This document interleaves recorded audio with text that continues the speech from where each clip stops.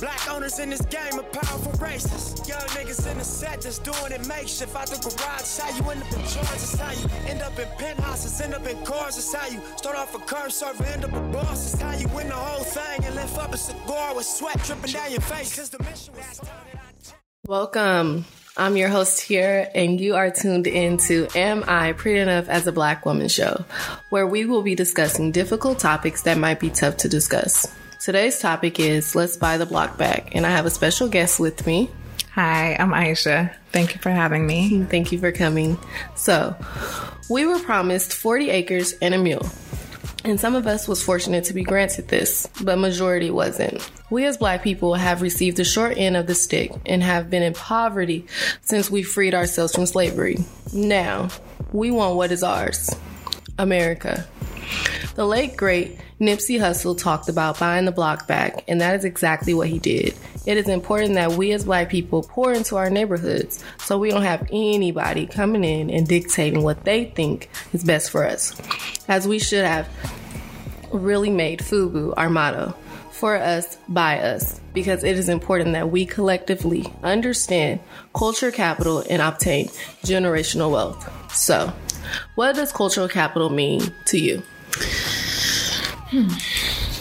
So when I think about cultural capital, I think about the dominant culture, and then I think about the cultures in which people are born into or subscribe to.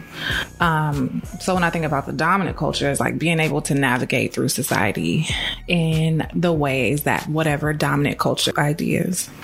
Okay, yeah. And for me, cultural capital, just knowing what it is just pretty much capitalizing society and be able to sustain this status within society, right? What class you belong to and how you capitalize within those classes, right? Within society, and what education background you have, right? Starts with that. And the higher education you have, the more you've capitalized based upon what university you've gone to. If you went to an Ivy League, you've capitalized society.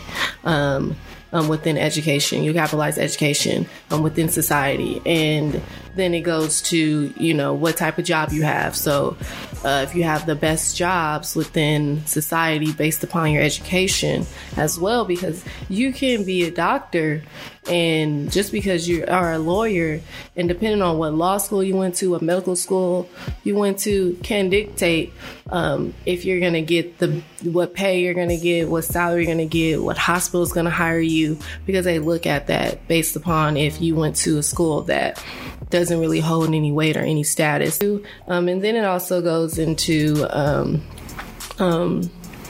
the way you dress, the way you carry yourself, the way you talk, language, how you navigate through society, what music you listen to. And then also, if you belong to any clubs, organizations, because in society, we are looked at based upon all those things, and they'll group you into this certain class. And if you don't know your stuff, then it's like, oh no, you're probably low income. I feel that within us as Black people, we have been known to just stay within lower class, and we might move to middle class, not even upper middle. Right? And that's sad that people look at you, and you could be rich, and someone will look at you based upon what you wear and say, oh, no. But the wealthy people don't actually show that they're wealthy. So how can you dictate based upon someone's outer appearance? I met this lady, and she owned 2 buildings in San Francisco, and she was saying that she drives this bucket, right, every day. She wears like sweatsuits every day, and she doesn't want anybody to know that she is wealthy. So she doesn't spend her money on things to make her look like she has money, to fit into this image that they paint of wealthy people. And she was like, I live in a nice home. She got own tons of real estate within the city, the peninsula, that I rent out. She was like, I have like a mediocre home that I stay in. It's just me. And I don't feel the need to spend my money on things that I'm not going to use, that aren't beneficial, that's not going to obtain me more money. Mm-hmm. And that knowledge of that showed why she was wealthy. And I think that's something that people in different socioeconomic backgrounds like talk about. Like, what are people having conversations about at the dinner table? Right. Okay. Why do you think many people, Black people to be specific, or we can say Pacific, Pacific, doesn't know what cultural capital is? And do you think it is beneficial for us? I want to answer that last question first. Whether it's beneficial for us. Building cultural capital, as we're talking about the dominant culture, I feel like if a person wants to be able to navigate this society, then absolutely you get in where you fit in and you learn how to fit in. Mm-hmm. I think very much so like my grandmother did on my dad's side. Like, she studied culture very closely. Mm-hmm. And I don't know. My grandmother grew up in North Richmond, and back in the day, it was a huge segregation between North and South Richmond. And it's like, if you grew up in North Richmond, you was really poor. You grew up in South Richmond, you was pretty affluent. To a certain degree. So my grandmother navigated her way out of the hood and built her some wealth. Now I also want to talk about this woman, Jean Anion, her research. She did this research on studying different classrooms in New Jersey, probably a couple decades ago. And she did this piece called From Social Class and the Hidden Curriculum of Work. Mm-hmm. She went to various different fifth grade classrooms to observe how these young people were learning and how these adults were teaching young people. So the first classroom she went to was one that was in a pretty low income neighborhood. Students were taught, sit down, shut up, be quiet, don't do this, do that, do this. Basically, they're learning to take orders. Right. Students were in the lower middle class neighborhoods. They were taught to get the answers right. Right. Then you move up the socioeconomic ladder to the more affluent neighborhoods. Students were taught to be imaginative. That's the name of my business. That's okay. They were taught to use their imagination, to be creative. Mm-hmm. And then she went to this this rich, wealthy neighborhood where these young people are going to top-notch private schools. Right. And one example that she gave was she watched the teacher tell a student, like, hey, Timmy, there are 7 different ways to teach this math problem. I want you to choose 5 different ways to teach the class, and I want you to use your authority when you do it. Mm-hmm.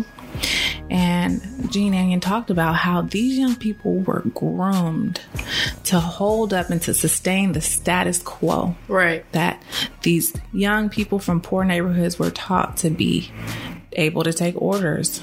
So they get these jobs where they're taking orders. You move up. Affluent or the lower middle class young people were taught to fix things. They become the plumbers, the janitors, etc. Mm-hmm. Then you go to the affluent neighborhoods, the middle upper class. They're taught to be creative, the architects, etc. Then you go to the executive schools. These wealthy schools, they're taught to be executives. Right. And I think that in the capitalistic society, things need to stay in a particular order so that rich people can stay rich and poor people can stay poor. And you really said it, like private schools. Yeah. If you go to a private school, you're destined to go to an Ivy League school. Right. That's why I feel that we don't really know what culture capital is, because we're already being capitalized within society and to be placed in these different classes automatically. Yeah, and then when we get a little bit of money and we think we're moving on up like the Jeffersons, and then we get there and we don't know how to act or how to manage money. Right. Yeah. And that's another thing. They're taught to manage their money or invest their money. Right? They will invest their last dollar into something that they think will make them billions of bucks later down the line. We're not taught that. We're not taught. I'll never forget my stepmom telling me, she always told me this because John was the type, don't get me wrong, he saved enough, but he was the type that he always say, it's cool, I'll make it back to next week. That part. But she was always like, say, Tia, if you get $1, put 50 cents up. If you get $20, put 10 up. She was just in her mind like, I'm gonna save, so that you never feel that a rainy day comes and you don't have nothing. Right. And I'm learning now that there's a difference between saving and investing. Exactly. Right? You can save exactly $100 a month, but you only got $1,200 by the end of the year. Exactly. But you invest into something. Right. How do you think we as Black people collectively will be able to obtain generational wealth? Because the Real BB Judy on Instagram, she is the CEO of Kaleidoscope's products, and she is the one that is known for the Miracle Drops. She has literally been going around the United States motivating people to really start a business. If you have a passion, start a business. And she literally said how she, her best friend is Supa, and she is the CEO of the Crayon Case. She obtained enough money from her social platform, from getting paid from social media, and created a business. She literally on Black Friday obtained $1 million within 15 minutes or an hour or something like that. 1 million. Damn. And she literally says, like, don't just, if you invest $5,000 or whatever in your business, whatever you get back, you put that all back into your business. Right. Because then you'll be able to create more. And she really talks about mentoring and obtaining generational wealth and buying buildings, property, real estate, so that she can be able to help people to be able to obtain generational wealth, because we all can do it. And she literally is wanting to give back the knowledge that she has in her brain and how she became successful, and be able to mentor other people, not just potential people, but she feels that everybody has potential. Nipsey Hussle talked about the survival mode. Yeah. When you grow up in a certain area and all you see is this, and then you wondering why we have so many people on the corner slinging dope, right? Or, they selling weed to the kids, right? There's a survival mode. And Nipsey literally says, like, before I was able to obtain this, I was still in survival mode. I was just surviving for the next day. Yeah. Just collecting the dollars, saving my dollars. And then once I was able to save enough, I was able to then now think, what can I do with my money to now make more money? So then I don't have to go back to slanging on the corner. Yeah. How can I multiply my dollars? And then that gave him the space in the head to now go back to his morals, his ethics, and things that he believed in. Right. While before he had to just go and survive. Yeah. He was like, sometimes he was like, literally all you see is this person, but yeah, we all have morals, we all have ethics, we all have beliefs, we all have things that we want to do. But sometimes this is all we can do to survive. So when you look at me as just a Black man that's on the corner, whatever, selling drugs, or, I done went to jail because of this, that's not what makes me as a person. But once I'm able to get out of this survival mode and then be able to think clearly, and then it's like, okay, all the things that I actually do believe in and do, and all my morals and ethics and things that I actually believe in comes back into play. Yeah. And then now I'm able to think clearly, more rational about my decisions. When do we get out of survival mode? When do we tap into cultural capital, obtain generational wealth, and actually think about working like the Chinese? There is definitely a future for us to gain culture capital and generational wealth, and I think that we are tapping into it. This generation coming behind us, I feel that they are definitely learning how to capitalize on different things that we didn't have, like social media, and gaining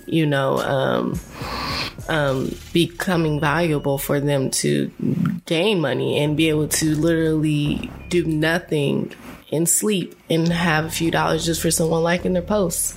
So, and people don't know that, that you gain enough followers, every like can get you $1. So that's another thing. So I just want to say thank you for discussing this topic with me. Do you have anything else to say? I'm just so thankful also. I think it's all about going far together. And I think we just have to have enough faith in ourselves and each other, and to continue to give ourselves affirmations. Create the outcome that you want to see. You think it, believe it, you receive it. Think it, believe it, receive it. And it will happen. It will happen. I think it's all about us really doing the psychological, the emotional, the spiritual work. The spiritual work that we have to do as individuals. And I feel there's a wave of an awakening coming, especially being that we're in the age of Aquarius. There's so much opportunity for us to create the outcomes that we want to see. All right. So as the late Maya Angelou once said, I'm a woman phenomenally. Thank you for listening. Follow us on social media at NAB Foundation. Thank you.